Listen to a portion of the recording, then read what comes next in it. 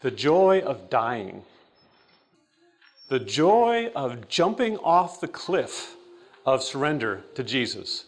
I said, let me walk in the fields. He said, no, walk in the town. I said, there are no flowers there. He said, no flowers, but a crown. I said, but the skies are black. There is nothing but noise and din. And he wept as he sent me back. There is more, he said.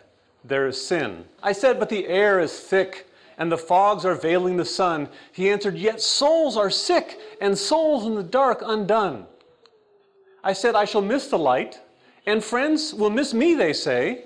He answered, choose tonight, if I am to miss you or they. I pleaded for time to be given. He said, is it hard to decide? It will not seem hard in heaven to have followed the steps of the guide.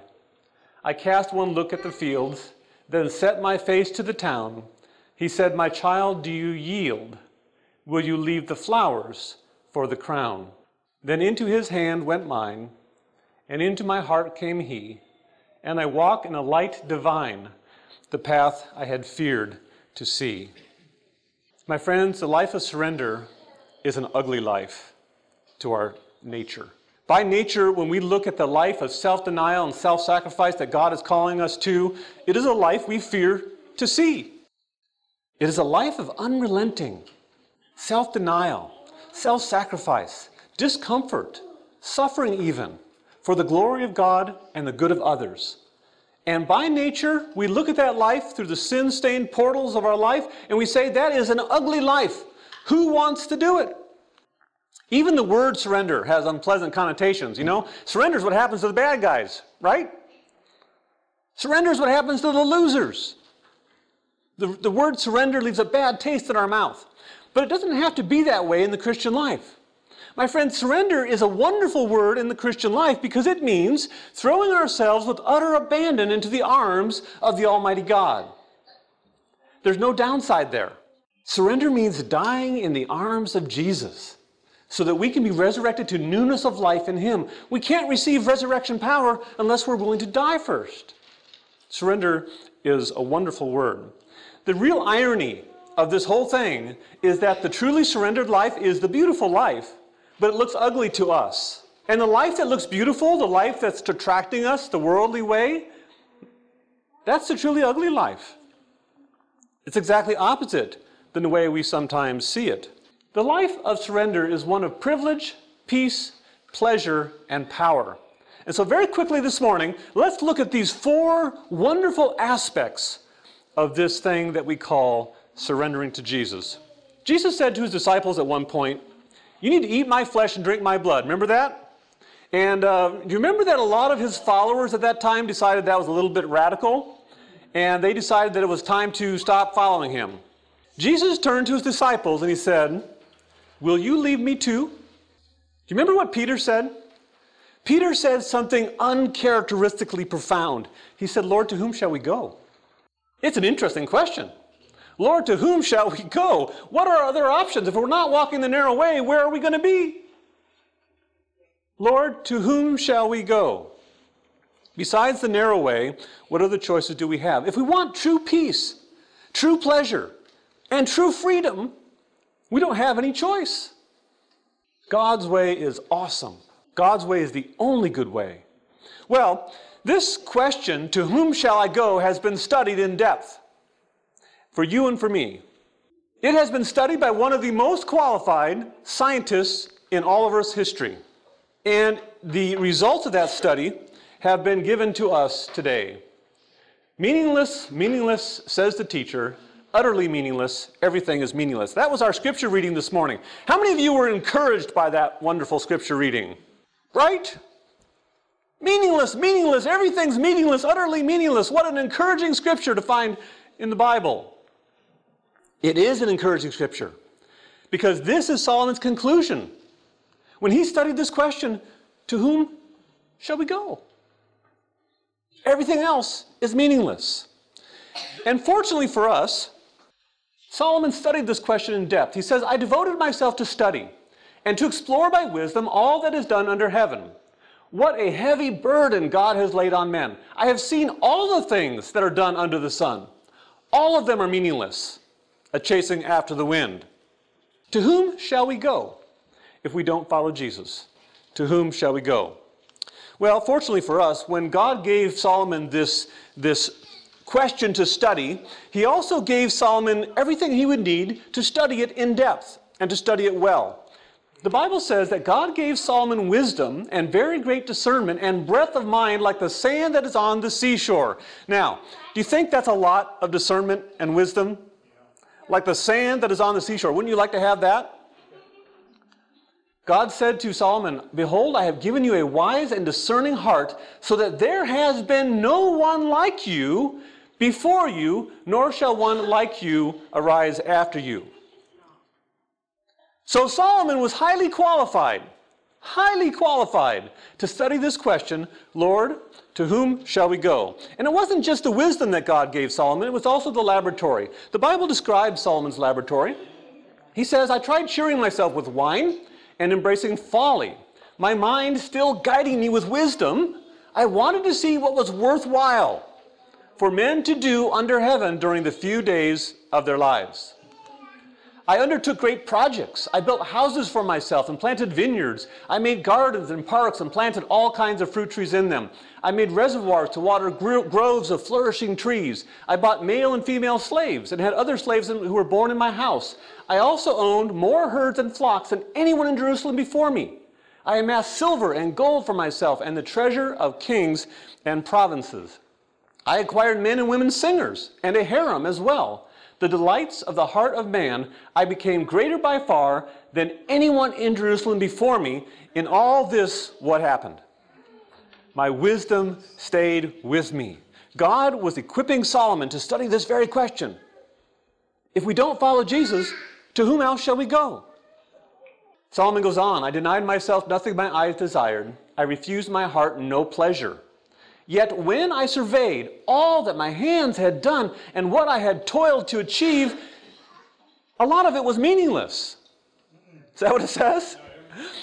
Everything was meaningless. A chasing after the wind. Nothing was gained under the sun. Solomon's conclusion? Where else shall we go?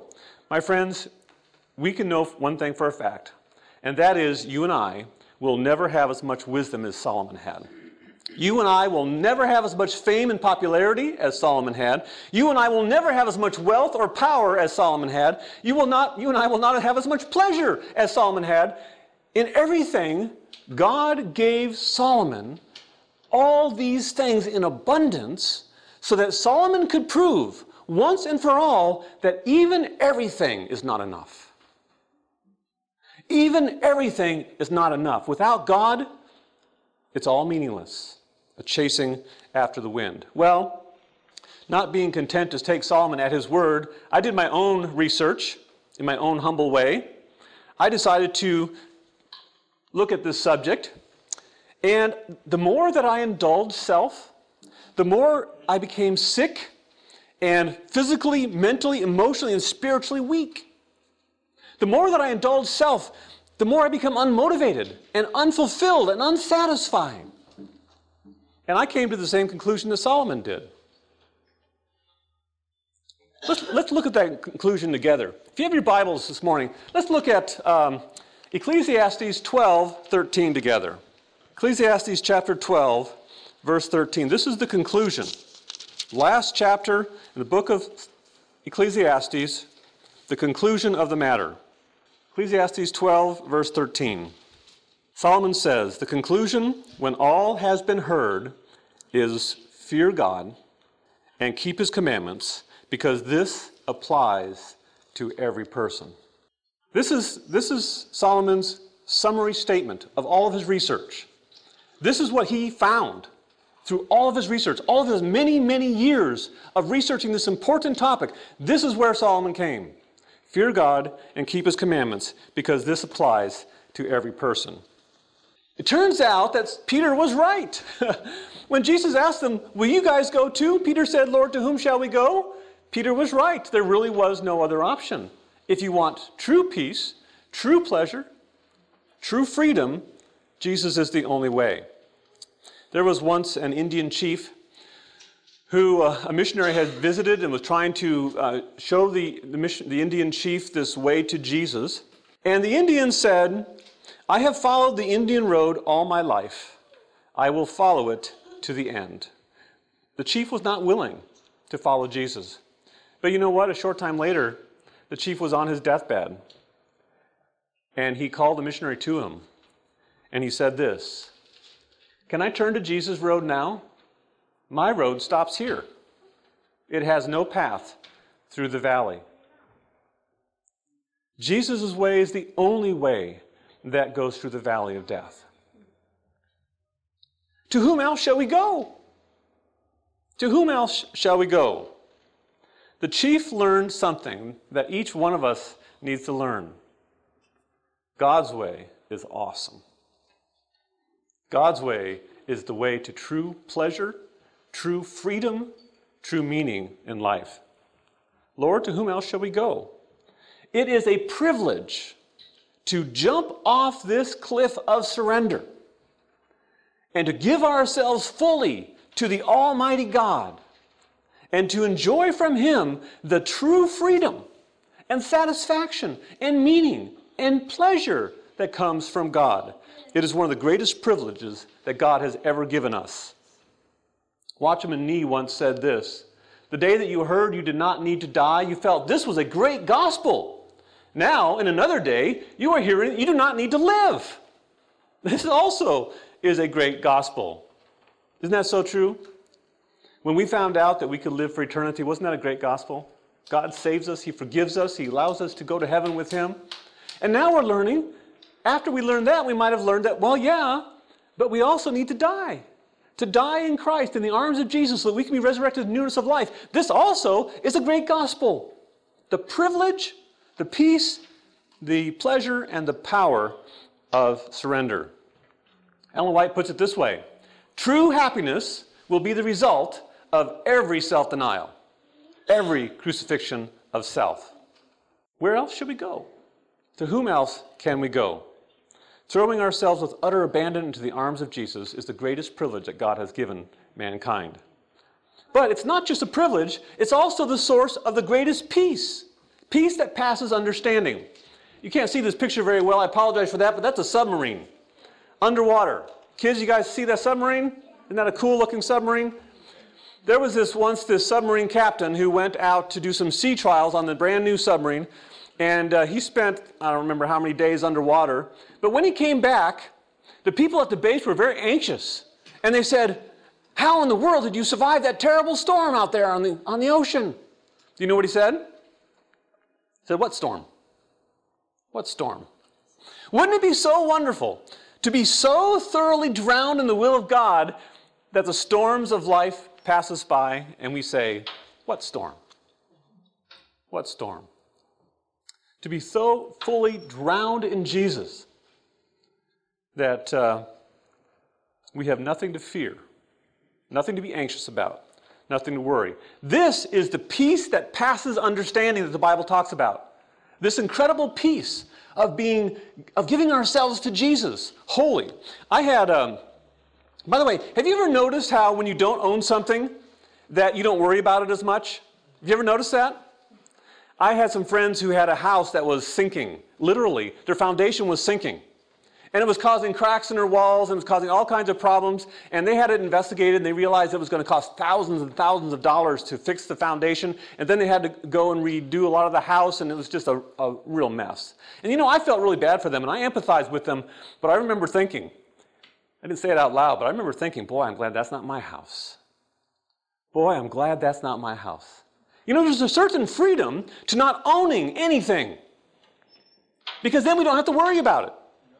There is a certain freedom in giving all of ourselves, all of our possessions, all of our lives, every cent of our money, every synapse of our brain, every cell of our body, every cent of our money, and every second of our time. There's something very freeing about that, to give it all completely to God. There was once a missionary named James Calvert. And he and a group of missionaries were going to Fiji to live among the treacherous cannibals there. And on the way, as they were going up this river, the captain of the boat that was taking them said, "You guys are fools to go. You're going to die out there. They're going to kill you. You know what James Calvert said? He said, we died before we came here. We died before we came here. Isn't that a wonderful thing? They can't take my life. I've already died. It's a wonderful thing to surrender to Jesus. Do you have fear in your life about anything? Do you have fear about your health, about your finances? Do you have fear about anything? Maybe it's because you haven't let go of it. Maybe it's because you haven't dropped it off the cliff of surrender and then went joyfully leaping after it into the arms of Jesus. That is why Andrew Murray says that God is ready to assume full responsibility for the life wholly yielded to Him. Isn't that a wonderful thought? God is ready to assume full responsibility to the life, every part of the life that is wholly yielded to Him.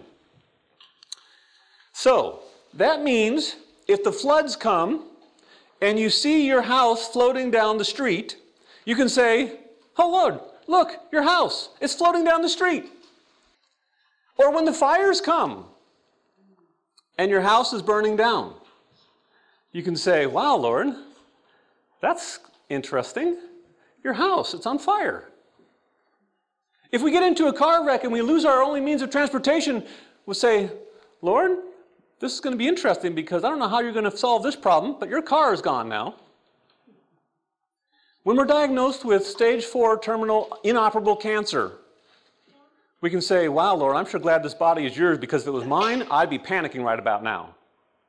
Isn't it wonderful to give God everything? All of ourselves? It is a great privilege, and it is the source of incredible peace. Sometimes we think of the yoke of Christ as a burden, but it is not. It is not a burden. It is a privilege to be held close to the Almighty God. Where else do you want to be? Think of it. If you had your choice of being anywhere at all, would you rather be anywhere than held close to the God of eternity, the God who is in charge of the whole universe? Where else would you want to be? It's a great privilege to be yoked to Him. So surrendering ourselves to God is one of the greatest privileges of the Christian life. And it gives us peace. Peace that passes understanding. Peace that is incomprehensible is the peace that God wants to give us. Remember that? All things work together for what? For good. What peace, what joy, what pleasure it is to know that all things work together for good for those who love God and are called according to His privilege. So, His pleasure. The privilege of surrender we've looked at. We've looked at the peace that comes from surrender. Now let's look at the pleasure of surrender. A man who was newly converted was talking to his friend. He says, "Well, Jack, old fellow, I hear that you have given up all your pleasures." "No, no," said the friend. "The fact lies all the other way. I have just found all my pleasures and have given up only all my follies." That's what it is. That's what surrender is. We often think of surrender as being, "Oh, I have to give up all my," name it, fill in the blank. And yet, it's actually finding true freedom and satisfaction and meaning and motivation and pleasure. It's actually finding all these things when we give them all to Jesus. Sometimes it's hard to remember that God is the one who invented pleasure, right? God's the one who invented the whole concept of pleasure. The psalmist didn't forget. He says, "You will make known to me the path of life. In your presence is fullness of joy. In your hand there are pleasures forever." Before I gave God my diet, I used to enjoy foods that were quite spicy. Not hot spicy, but just, the spices and things. And after I gave God my diet, He began to convict me that I needed to get back to a more wholesome, simple diet. And I noticed something interesting when I did that. Did you know that there are actually subtle but really good flavors of food underneath the spices? Did you know that? I didn't know that. That was new to me. Wow, this food actually has flavor. Who knew, right? It's the same way with the Christian life. The devil is trying to overstimulate our lives so that we do not recognize and enjoy the subtle flavors of life and the subtle flavors of God and His Word. God's way is the truly satisfying, pleasurable way. Subtle, God's pleasures are usually more subtle, but they're much more meaningful and much more satisfying. God's the one who invented our taste buds. He's the one that gave us the ability to have pleasure in what we eat. didn't he? Yeah. And he's the one that gave us all these wonderful foods that we can get that pleasure from. He's the one who gave us all of our senses. He's the one that makes it possible for us to feel the caress of the wind on our skin and to feel the sun warming up our bodies. God is the one who invented sexual pleasure, that physical and emotional bonding that God knew would be so important for in the marriage relationship. God is the one who invented our brains and gave us the ability to have pleasure in enjoying a good story. All these things, God is the one who invented it.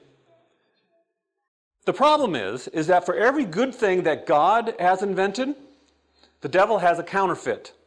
And the devil's counterfeits are unhealthy and unsatisfying.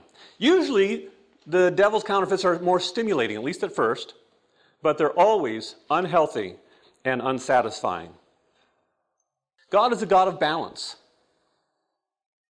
You see this in his balance of justice with mercy. You see this in how he created the earth and how close it is to the sun, close enough to get the heat but far enough away so it doesn't fry. You see the balance of God in the night and day that he created. You see the balance of God in body chemistry and in the bilateral symmetry of the arms and legs. You see God's balance throughout nature. God is a God of balance, which means if God is the God of balance, then guess what? The devil's going to try to unbalance us, right? The devil is the imbalancing factor in our life. And you know, the devil has become so successful at unbalancing us that when somebody comes back to the Lord and surrenders their life to him and God balances him, he looks unbalanced to the rest of the world. Even those around him in the church sometimes. Abnormal has become the new normal. To the point when we actually become aligned with God, we look unbalanced. Take, for example, of this unbalanced sugar. How many of you have ever eaten sugar cane? Kids?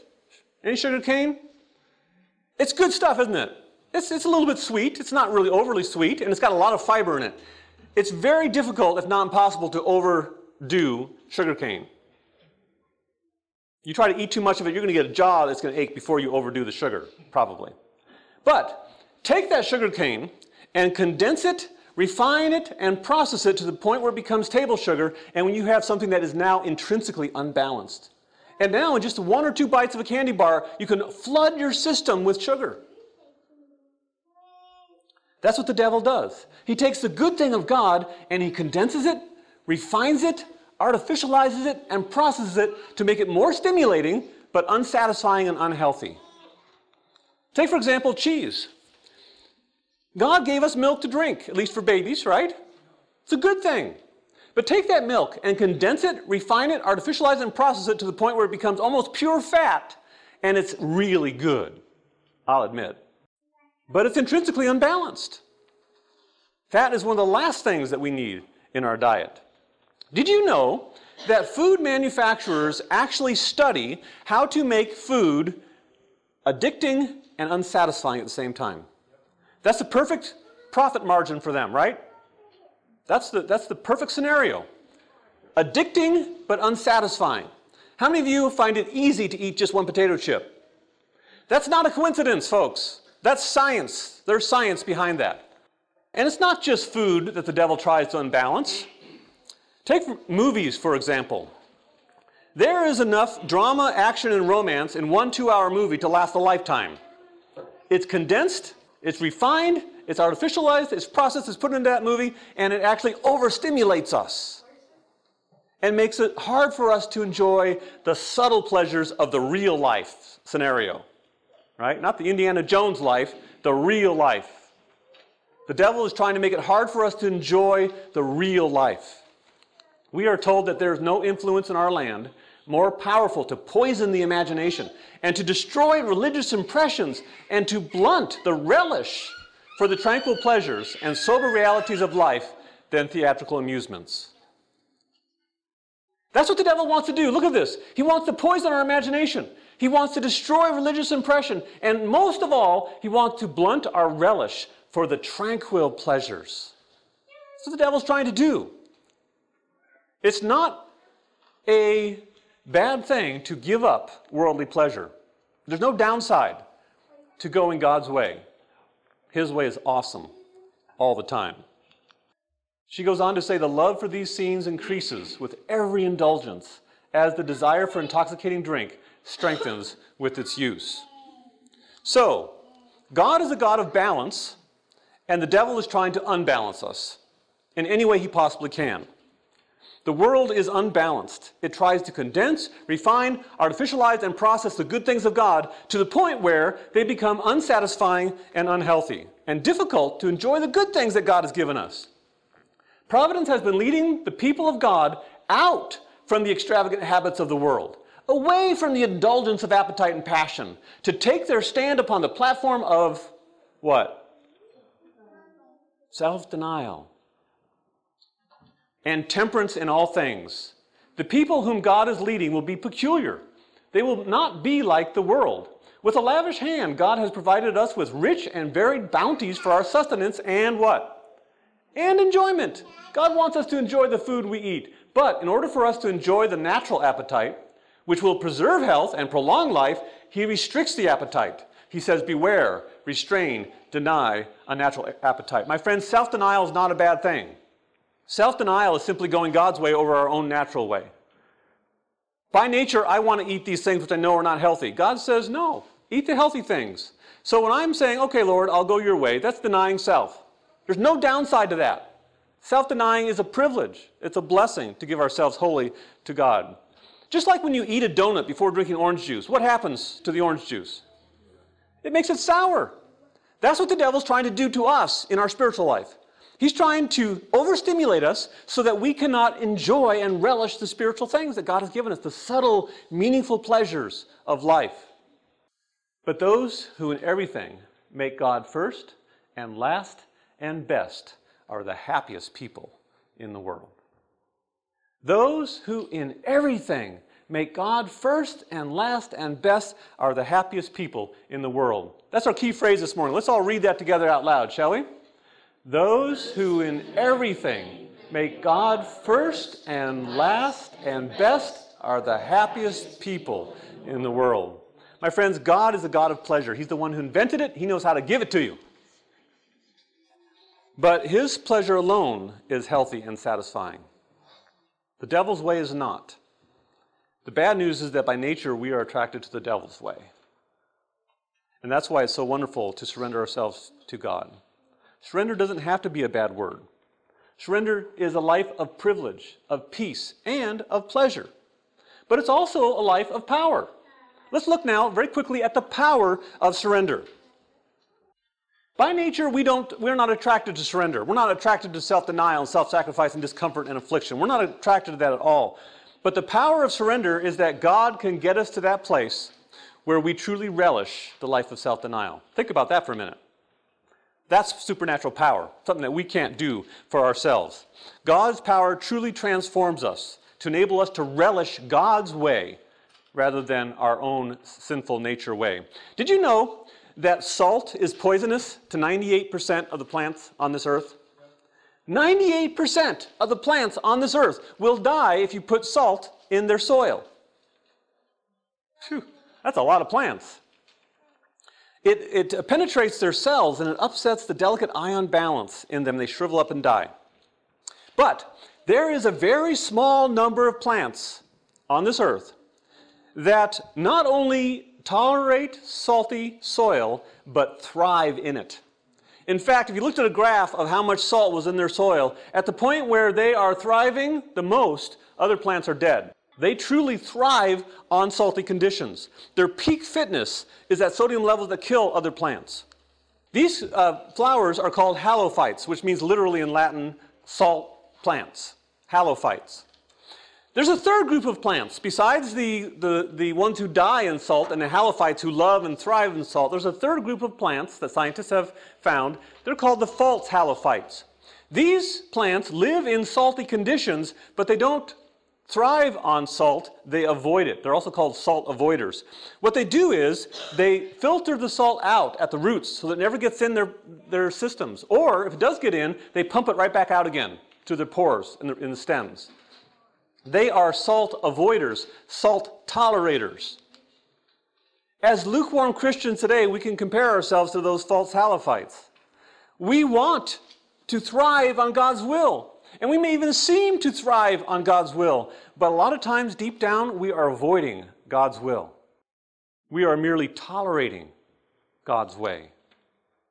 But God's plan for us is to transform us so that we are true Halithites, true salt lovers, so that we thrive in this life of self-denial, self-sacrifice, following Jesus wherever he goes. That is the power of surrender. The power of God to convert us so that we become truly salt-loving Christians.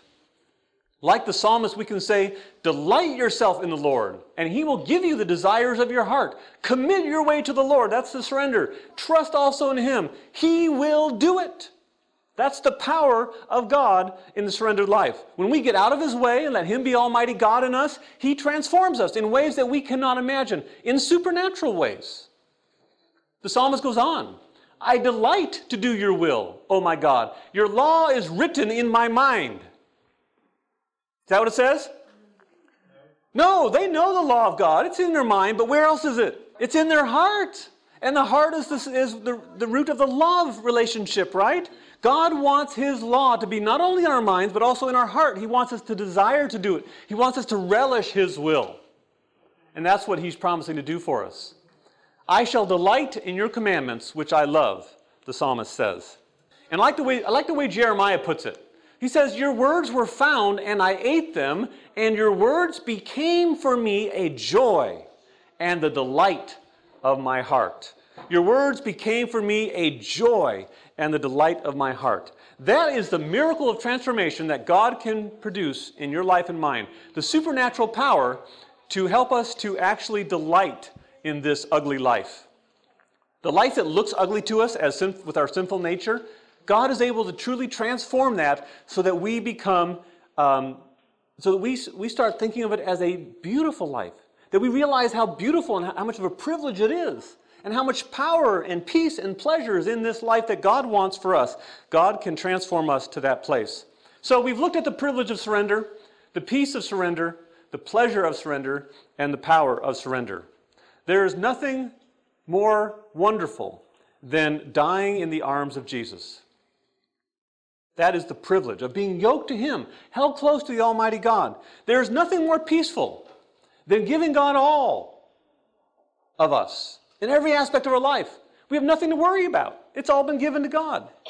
There's nothing more pleasurable, more satisfying, more enjoyable, more meaningful than the pleasure that God gives us. The true, subtle, meaningful pleasures. And the power of God to convert us, to get us to that place where we enjoy the quote-unquote ugly life and we relish it, delighting in the Almighty God. In the context of surrender, my friends, in the context of Christianity, surrender is not a dirty word. Surrender is a wonderful thing. It is dying in the arms of Jesus. It is being yoked to him, held close to the Almighty God. Where else would you want to be? Lord, to whom else shall we go? It is throwing ourselves with utter abandon into the arms of God. Then into his hand went mine, and into my heart came he, and I walk in a light divine, the path I had feared to see.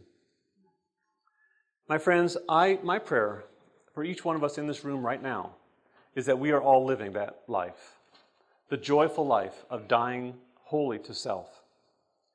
If you have not surrendered yourself to Jesus, I encourage you to think seriously about it. Where else can we go? If we want true pleasure and true freedom and true meaning and satisfaction and motivation and all the good things of God's awesome way, where else can we go? I encourage you to think about this seriously and ask God to get you to the place where you are willing and able to make that leap of surrender. Yes, it's a scary leap. Yes, it's a leap of faith, but it is a leap that God can work in you to make and to relish it. If you are surrendered, if you are enjoying this joyful, pleasurable, meaningful life, then share it. Tell everybody you can about the blessings, the pleasures, the joys of giving yourself wholly to Christ. Because this is the message that we need to hear. We need people to understand how wonderful Jesus is. and how wonderful his power is, and how much of a joy it is to die in his arms. Let's pray. Heavenly Father God, thank you so much, Father, for the privilege of giving ourselves wholly to you. What a joy. What incredible peace. What pleasure you give us. Father, thank you so much for the power of transformation, the supernatural power of transformation that you are ready and willing to work in each one of our hearts if we will let you. Father, I pray that for each person in this room today, that we will open ourselves up to you and let you be Almighty God in us as we have never done before. May we enjoy you to the fullest. I pray for these things. I thank you in Jesus' name. Amen. This media was brought to you by Audioverse, a website dedicated to spreading God's Word through free sermon audio and much more. If you would like to know more about Audioverse, or if you would like to listen to more sermons, please visit www.audioverse.org.